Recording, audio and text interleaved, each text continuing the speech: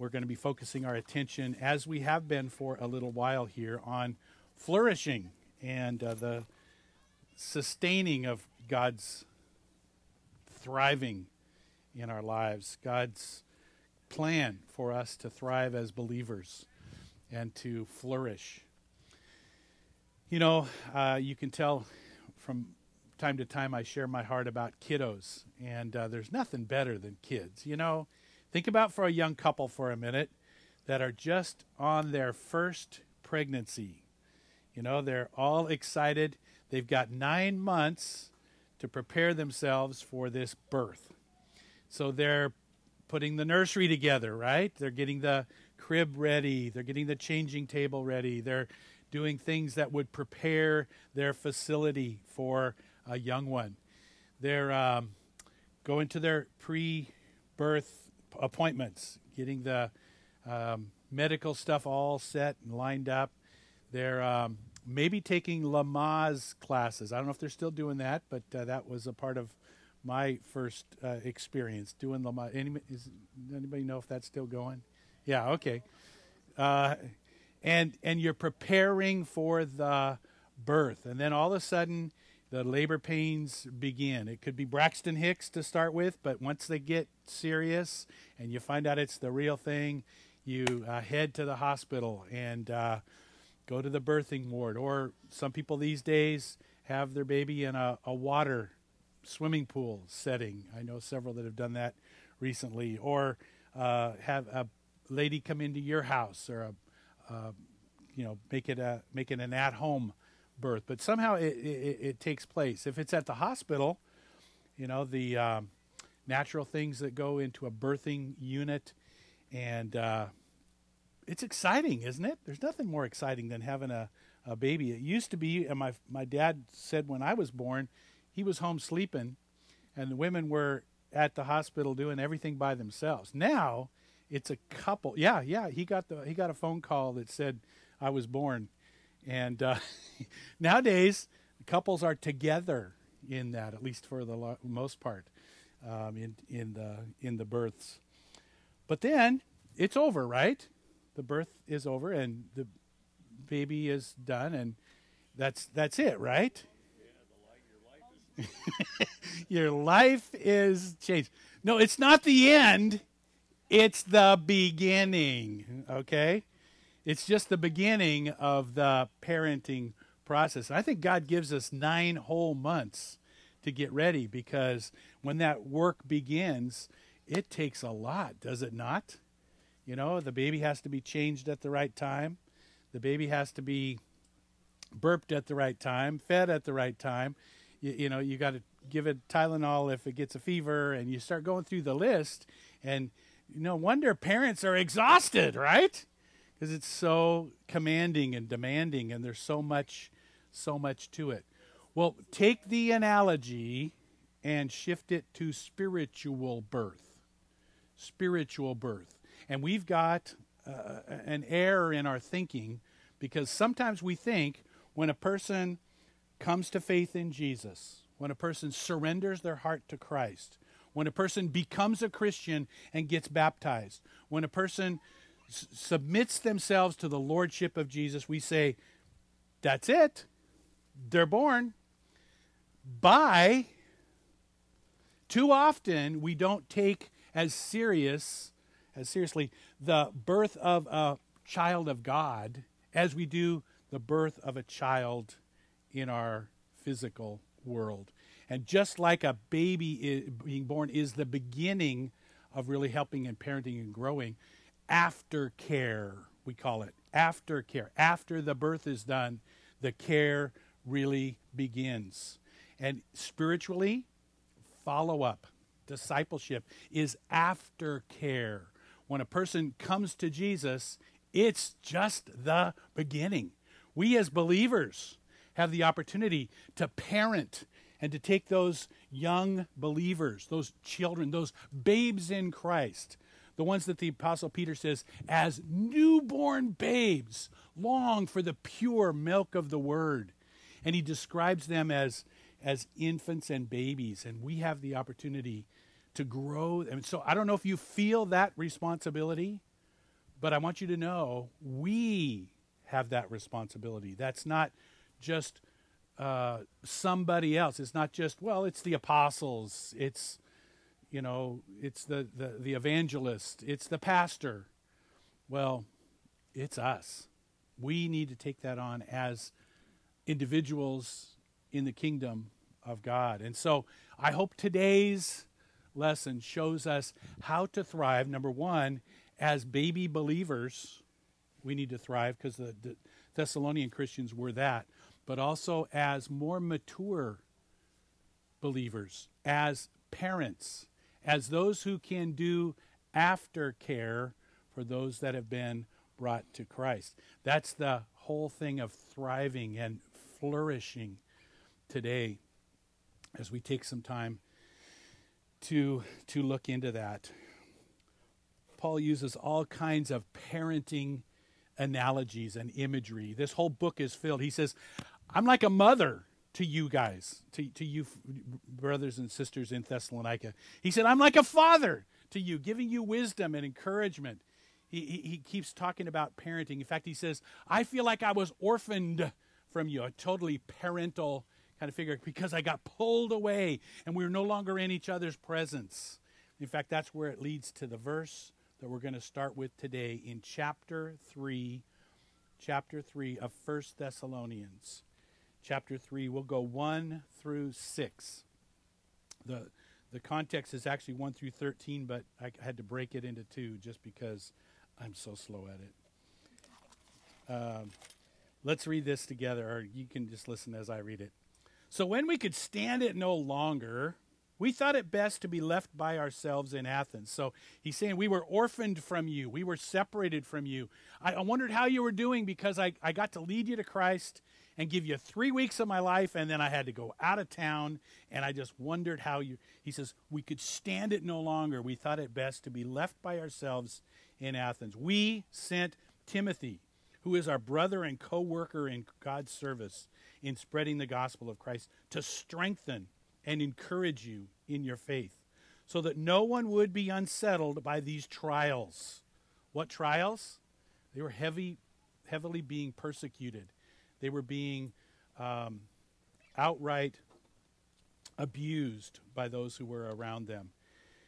For you know quite well that we were destined for them. What's the them? The trials. In fact, when we were with you, we kept telling you that we would be persecuted. And it turned out that way, as you well know. For this reason, when I could stand it no longer, I sent to find out about your faith.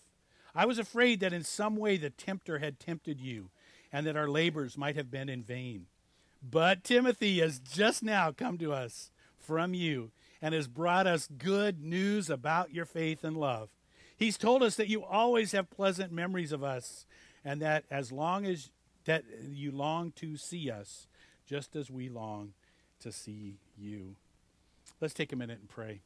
Heavenly Father, thank you for this passage of Scripture, this encouragement from the Apostle Paul about these baby believers that were in this town of Thessalonica.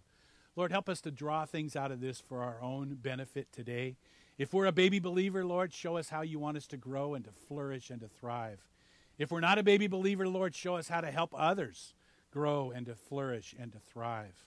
Help us, Lord, to see flourishing sustained and growing in our lives, spiritually, relationally, emotionally. Lord, put it all together for us in Jesus' name. Amen. Amen. Yeah, there were 3 things that Paul always gave to his disciples. He gave him his presence. He wanted to be there, and that's partly what's being robbed from him in this particular setting. He gave him his passion. I mean, if you haven't seen anything yet in this book, you just see his heart over and over and over again. He shows them how meaningful they were to him and how he's close to tears when he thinks about how he had to leave them at such an inopportune time. And he gives them his prayers. In fact, next week we're going to focus completely on a prayer that's like 4 verses long to Paul. So he gave him his presence. He gave him his passion, and he gave him his prayers. And in this case specifically, what he's talking about the most is his presence with them, that he was missing that opportunity to be with them in person. So what is it that makes a life flourish, and what should we be looking for? Flourishing is sustained by a couple of things. I put them as 3 today.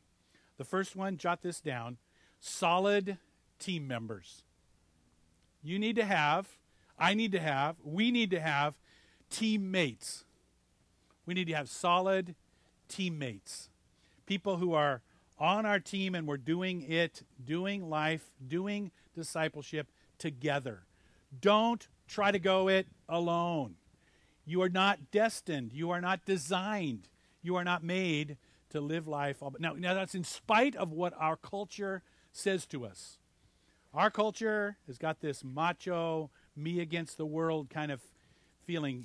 It's that solo idea, and it's against God. What was God's first comment about man?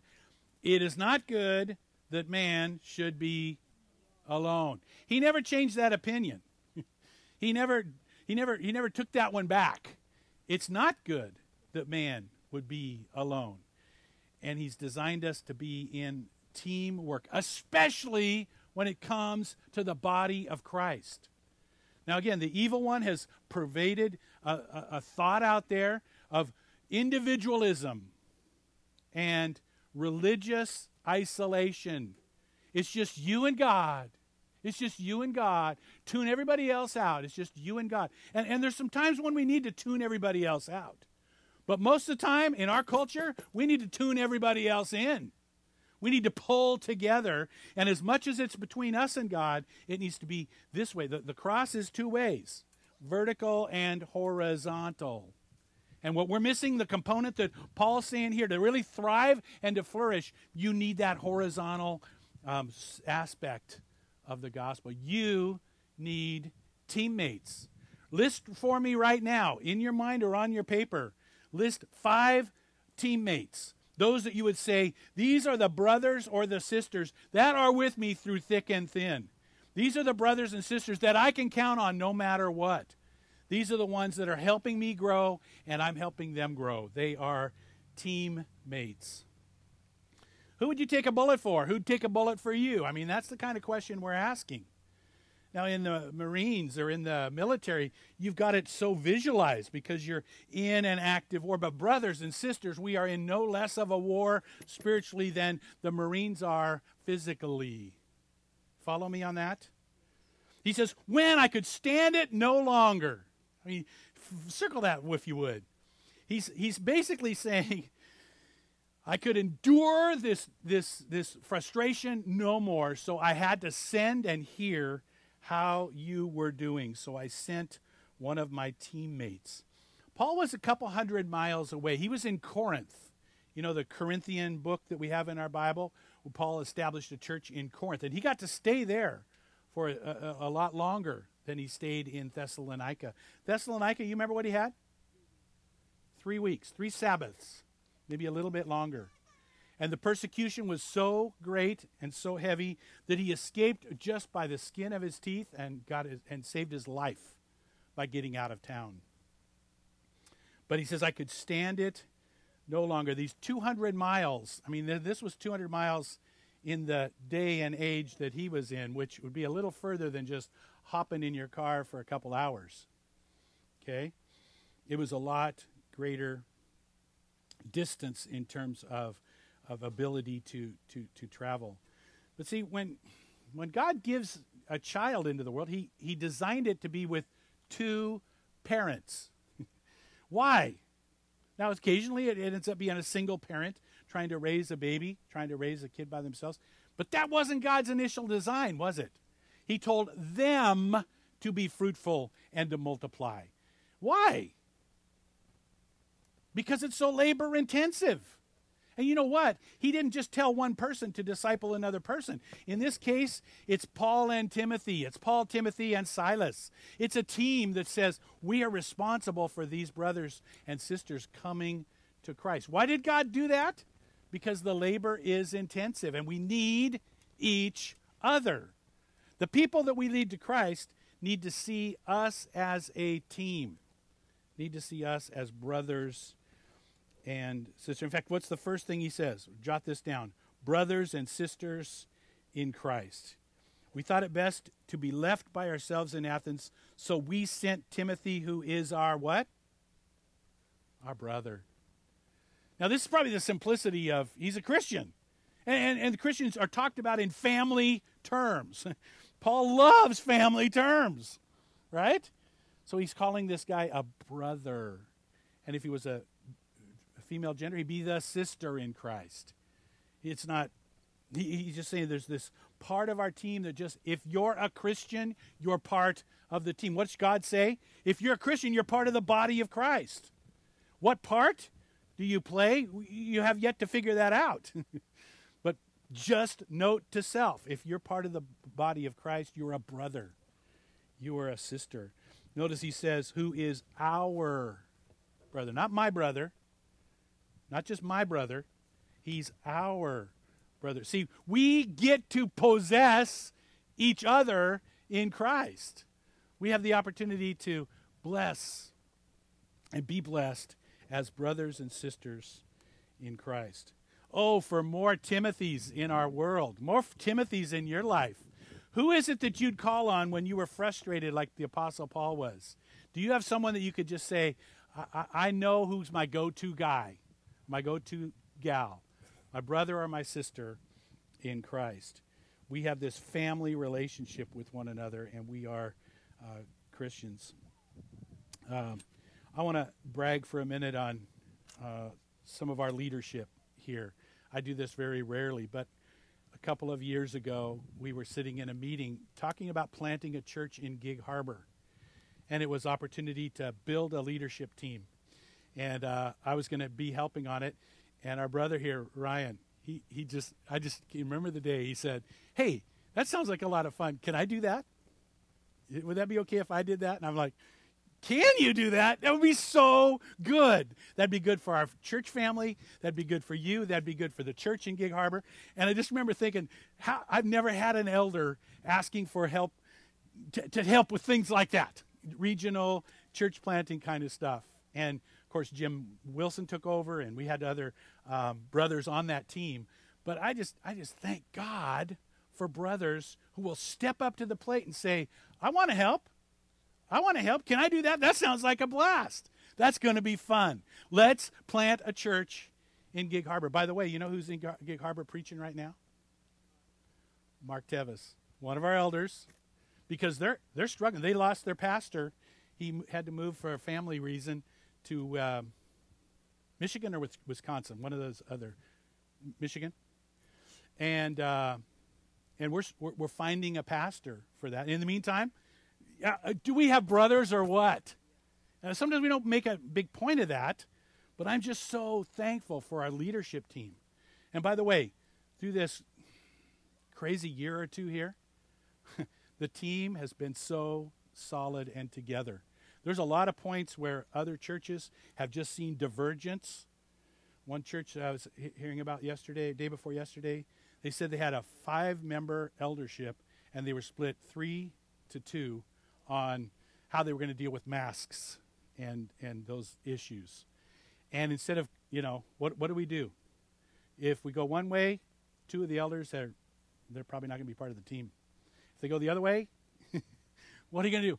And I'm not here to criticize them, because we're praying hard for them, and they actually made a really good, wise decision to share with the congregation that they couldn't come to a conclusion about that, and that it's that tough in right now in decision making.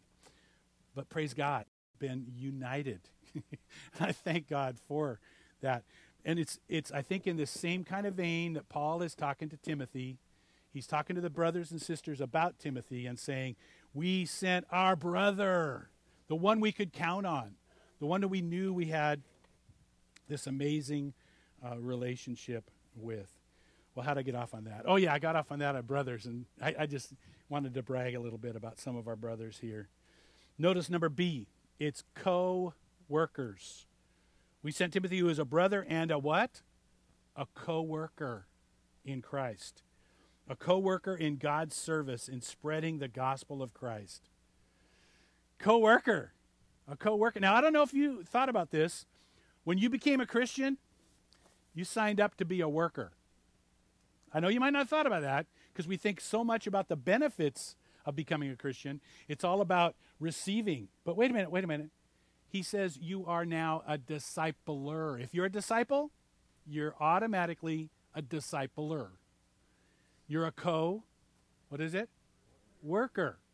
A co-worker. Now, you've got to assess what your gifts and talents and abilities are to give to the kingdom and give to the discipling process. You've got to decide who it is God's linked you up with. But you are a co-worker. Now, some of you need to be giving your energy and time into physical stuff. Some of you need to be giving your time and your energy into spiritual, into teaching, leading, discipling.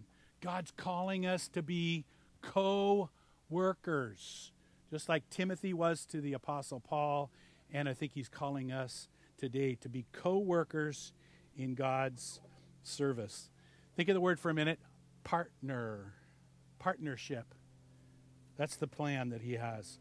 The idea was mutual ministry, that the body worked. The word here for service is diakonos. We get the word deacon from that. It's just simple service. So list out what you've done this last week to serve God. Every month I have to call the sheriff's office and give them the hours that we spent, the three of us, in chaplain service, just volunteer work. And it's like, because they have to report it to the LNI or something, okay? If you had to report your service for God, your service in ministry, what would you say you've done to serve God this week? And I'm thinking time, I'm thinking effort. You've got a chunk of time every week. What have you done to serve him? List it out. Now, it's easy when it's a church service. It's easy when you've done something that's been corporate like this. Sometimes the discipleship ones are harder. Who have you met with? Who have you called? Who have you done what Paul did here? Who have you written a note to encourage and to bless? Every person here can be involved as co-workers in the kingdom. You're not left out. You're a part of the team. You are needed. You're especially encouraged by things like this. Well, last one. So C under this. The solid teammates were brothers and sisters, co-workers. They were faith builders and encouragers. You knew we were going to come to that, didn't you? The favorite word there, encouragers. To strengthen, he says, and to encourage you in your faith, so that no one would be unsettled by these trials. See, the Apostle Paul didn't send Timothy as a surveillance, investigator. Go see how they're doing and spy on them. No, he said, I want you to go and I want you to find out how they're doing. Surveillance is good, but I want you to be a blessing to them. When you get there, I want you to build their faith. I want you to be an encourager. I want you to pass the love of God on like never before. He didn't go as a spy. He went as a supply. You get that? He went to supply what they lacked and to help them out. Are you a builder? We sang about it today. Build my life, Lord. Build my life on faith and love. It's the only thing that can really count. Are you considered to be a builder? This week I got to spend time with a 20-year-old gentleman who I've known since he was born. And his life just crashed around him. Just rubble. The last 5 months, he came up here from Portland. And so I talked to him about building your life on the rock versus building your life on the sand. I mean, Jesus was a builder. Jesus was a builder. And he told us how to build our lives. Here, Timothy is a builder. And he's going to this church in Thessalonica, to these brothers who only had 3 weeks of being discipled, to build them up, to encourage them, to bless them with the faith, the trust, and the gospel itself, to build them up and to help. I got to ask you today, are you a builder? Would those around you look at you and say, he's helping me build my life? She's helping me build my life. I mean, that's the only thing that counts. Helping people build not just, oh, they're saved, they got baptized. Oh, they're born again. And that's good. Don't ever think I'm discounting that. But if we stop at that, the life has just begun. We've got to help people build their lives. Not that our lives are so great, because we need their help as we help them. You see how it works? It's not ever a one-way street. It's always a give and a take, a pull together and a be together. Faith builders and encouragers. So I hope you're hearing this today. You've got to have a team. You got to be a team. Build your team, build your life. They go together. Paul says, when I could stand it no longer, I thought I would send the best team member I could think of. Timothy, who's your best team member you can think of? Well, something besides a solid team. Second thing, sound thinking, especially sound thinking about trials. Sound thinking about tribulation and persecution, okay? We've got to think right, and so Paul is giving these believers, these young believers, clear understanding. Clear understanding. Now, Paul only had 3 weeks with these guys. Paul only had 3 weeks to disciple them in person. But during those 3 weeks, he says he taught them about persecution. It wasn't this easy believism. Do you know what I mean by that? It wasn't this all about you Christianity. It was, if you receive Jesus, the chances are 100% you will be persecuted. What? Well, then why would anyone become a Christian if it's going to mean persecution? Well, that's a good question. Why would anyone become a Christian if it means you'll be persecuted? It's risk reward. Its benefits outweigh the liabilities. Yes, you will. As soon as you receive Jesus, as soon as you commit yourself to him, you will have a target on your back. That's what he's saying here. But he says, I want you not to be unsettled. Sound thinking leads to, and look at this, unshaken under fire. Jot that down. Unshaken under fire. He says, so that no one would be unsettled by these trials. For you, brothers and sisters, became imitators of God's churches in Judea. This is from chapter 2.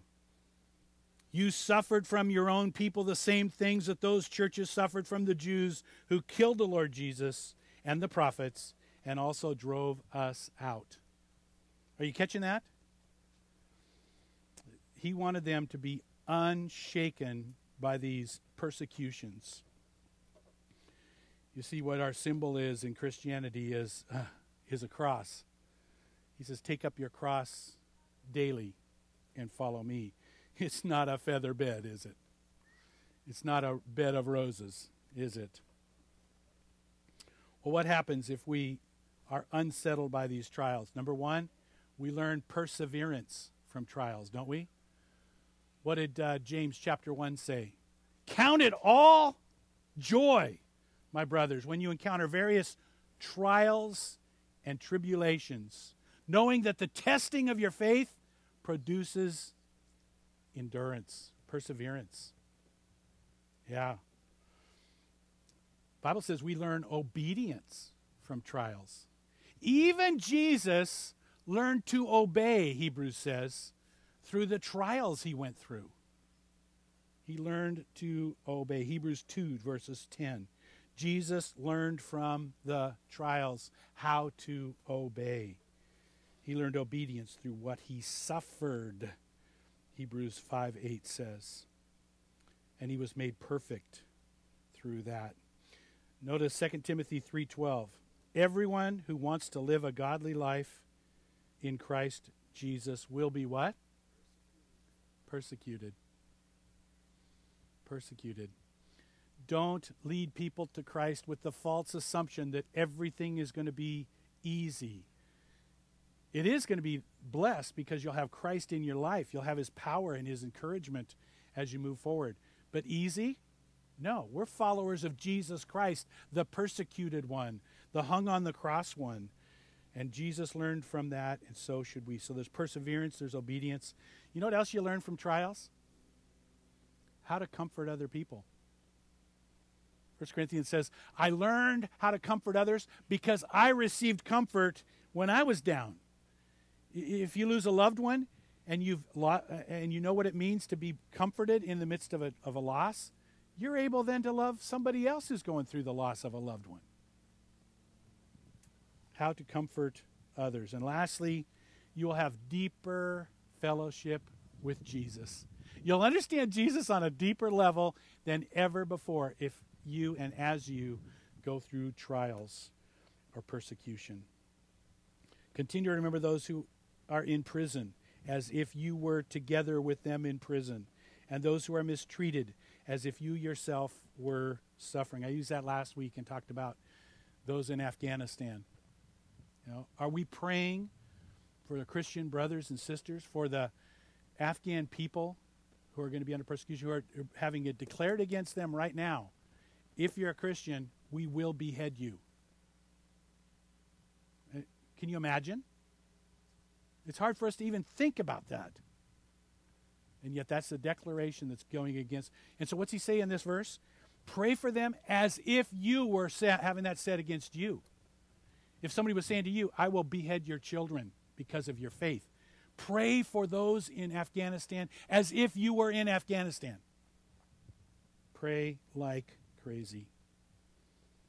It will make you joyful, he says, if you encounter various trials, and knowing the testing of your faith will produce endurance. So solid thinking about persecution, about hardship, is one of the keys to flourishing.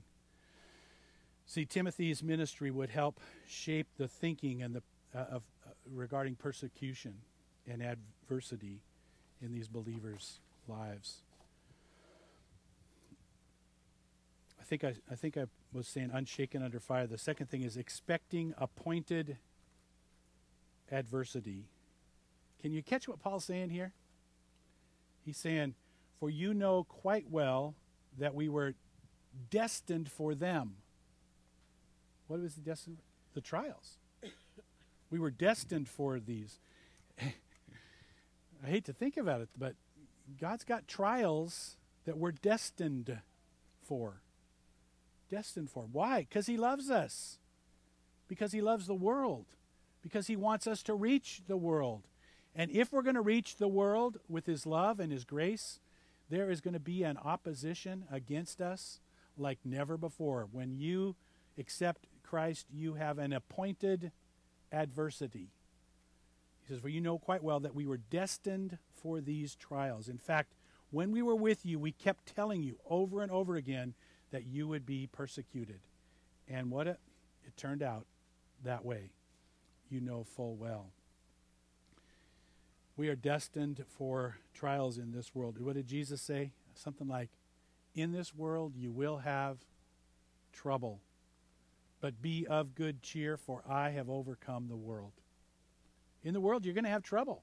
It's a guarantee. Note to self, blessed are you when men insult you, persecute you, and falsely say all kinds of evil against you because of me. He said, rejoice and be glad, for so they persecuted the prophets who were before you. Yeah. Remember Acts chapter 5? I list that in there.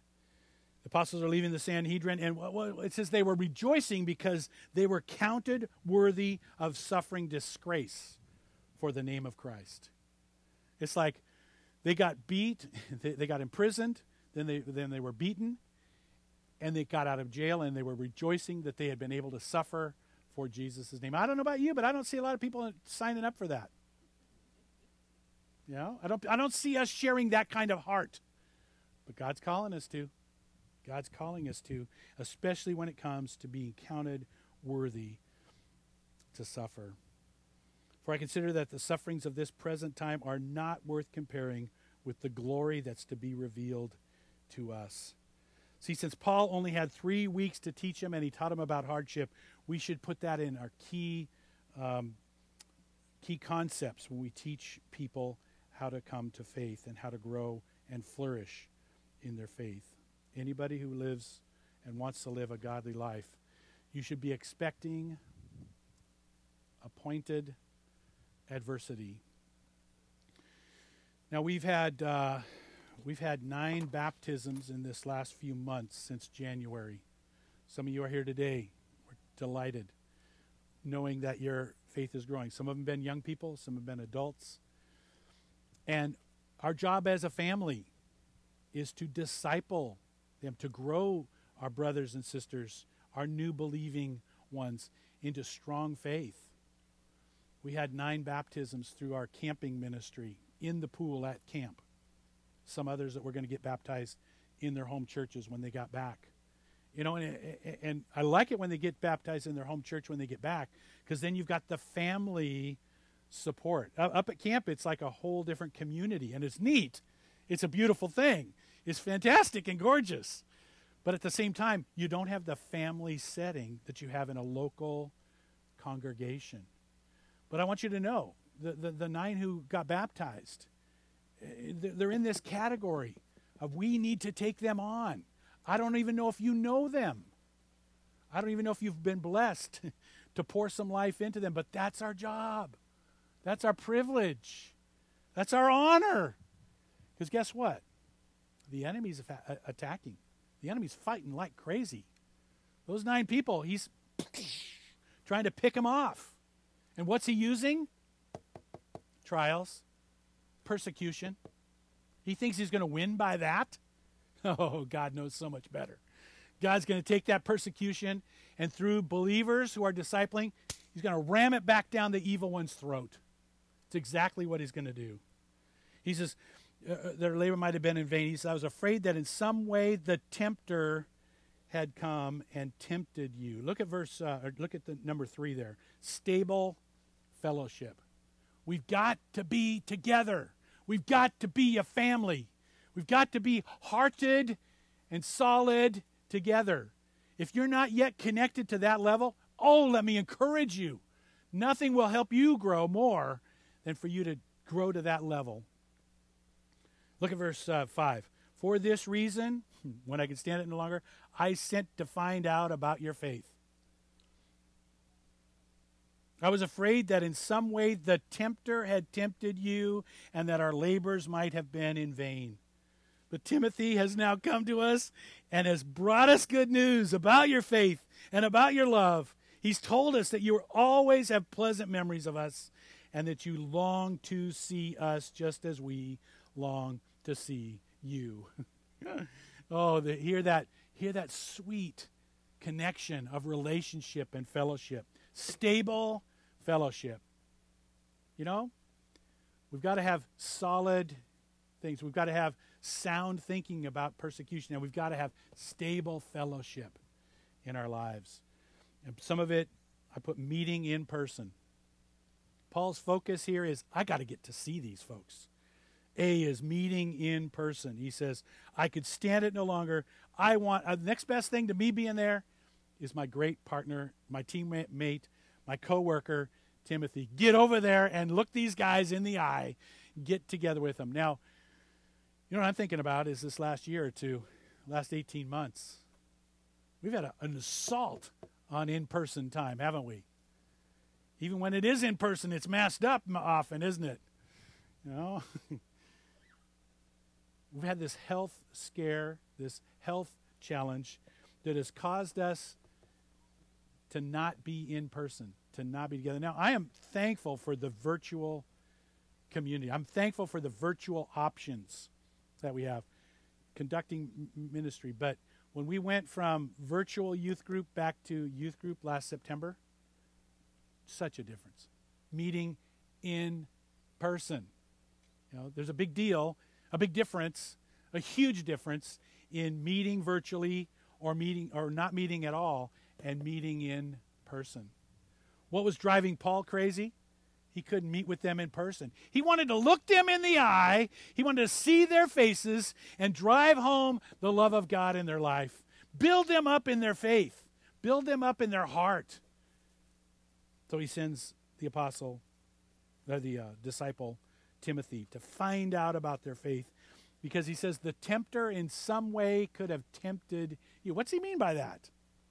Satan is wanting to use those very trials that God could use for perseverance, God can use for obedience, God can use to bring joy in our life. Those very trials, the tempter wants to tempt us to see them as God's against us. Oh, I mean, look at Job for a minute. I mean, that's exactly the picture of Job. The things that were happening to him, the things that were allowed to happen to him, the evil one wanted to come along and blame God. Just curse God and die. Just curse God and get it over with. Just condemn God and reject his love. That's what the tempter always wants to do when we're going through adversity. Apostle Paul says here, no, I wanted to be the opposite. I wanted to show you in person, through him being there, through Timothy being there, that these trials can make you strong. These trials can bring the opposite effect. Remember, Paul said, I kept wanting to come to you over and over again, but Satan stopped it. But brothers and sisters, when we were orphaned by being separated from you for a short time, in person, not in thought, out of our intense longing, underline that. It's from chapter 2. We made every effort to see you, for we wanted to come to you. Certainly I, Paul, did again and again, but Satan blocked our way. How did he do it? We don't know. We don't know all the ways Satan blocked his way. We do know that when Paul was kicked out of Thessalonica, that the enemies of Paul went to where he was staying, went to the school of discipleship at Jason's house. They drugged Jason out into the middle of the street, the Bible says, and they flogged him. They beat him within an inch of his life. And so Paul's like, I'm not going to go back there and bring you under even more persecution. So he says Satan stopped him. We don't know how. We don't know the ways in which. Imagine how different it would have been if Timothy had come and said the opposite. Apostle Paul, I'm back here to report to you, those people in Thessalonica, they have rejected the gospel. They have let down their faith. They no longer believe. In fact, they're so afraid of the persecution that they're hiding out and denying Jesus. They have categorically rescinded their commitment to Christ. What if Timothy had said, no, but he didn't. But he didn't. He said, I've gone to the city and examined, and their faith is strong. They love the Lord Jesus. They love us as the servants of God. They're eager to see us. They want to see us in person and face to face. Those negative reports were not negative. It was just out of the opposite. Well, meeting in person. Last one I want to talk about is resisting isolation. Has this been 18 months of isolation? You know, for health reasons or whatever. But I think Satan has wanted to use isolation, and he is trying to isolate, insulate, and barricade the body of Christ. And Lord wants us instead to be doing just the opposite. What's the opposite of isolation? Integration. He wants us to integrate our lives, both with him and with each other. Notice what he says. Timothy has now come to us from you. He's come to us from you and has brought good news about your faith and your love. The most important things in life, faith and love. Faith, hope, and love makes the essence of who we are and who we are in Christ. They gave us good news about their faith and their love. He's told us that you always have pleasant memories of us and that you love to see us just as we long to see you. See, Paul is pressing against the isolation. Are you? Am I? Are we together as clearly focused on doing away with that and focusing on faith and love? back to chapter 2 one more time. We pleaded with you and encouraged you. We urged you to live your lives in a way that God would consider worthy, for he called you to share in his kingdom and his glory.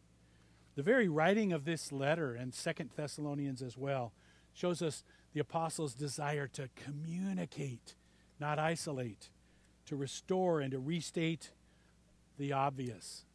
We should be telling one another about the love of God over and over and over again. When in doubt, reach out. If you don't know what to do, ask for help. God will use you in a way to help other people and to help yourself flourish in the gospel, flourish in the Christian walk. Instead of thinking or saying, I'm okay alone, it's just me and God. No, it's God and us. Church is a team sport. It's not meant to be lived out alone. So resist the isolation that the evil one loves to use. I just want to say, I think that more than ever before, we have an opportunity to distinguish ourselves from the world and press into things, resisting isolation being one of them. Press into things rather than going with the flow.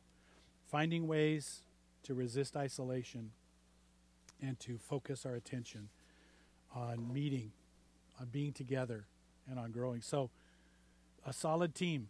You got to have a solid team. You got to have sound thinking about persecution. And you need this idea of being together, the fellowship that is stable and secure. Let's pray together. Heavenly Father, thank you for this picture that you've given to us of these early believers. Thank you for the way the Apostle Paul could encourage them to flourish and to grow in their lives. Lord, would you help us with that as the people that are here today that are new believers? Would you just pour and shower your blessings, your spirit, your wisdom, but also through the trials. Lord, help them to grow like never before. Veterans in their faith who are longer-term Christians, would you show us how you want us to team together, what you want us to do, and how you want us to grow people to be more like you. Thank you again for loving us, Lord. We give you this, and we pray it in Jesus' name. Amen.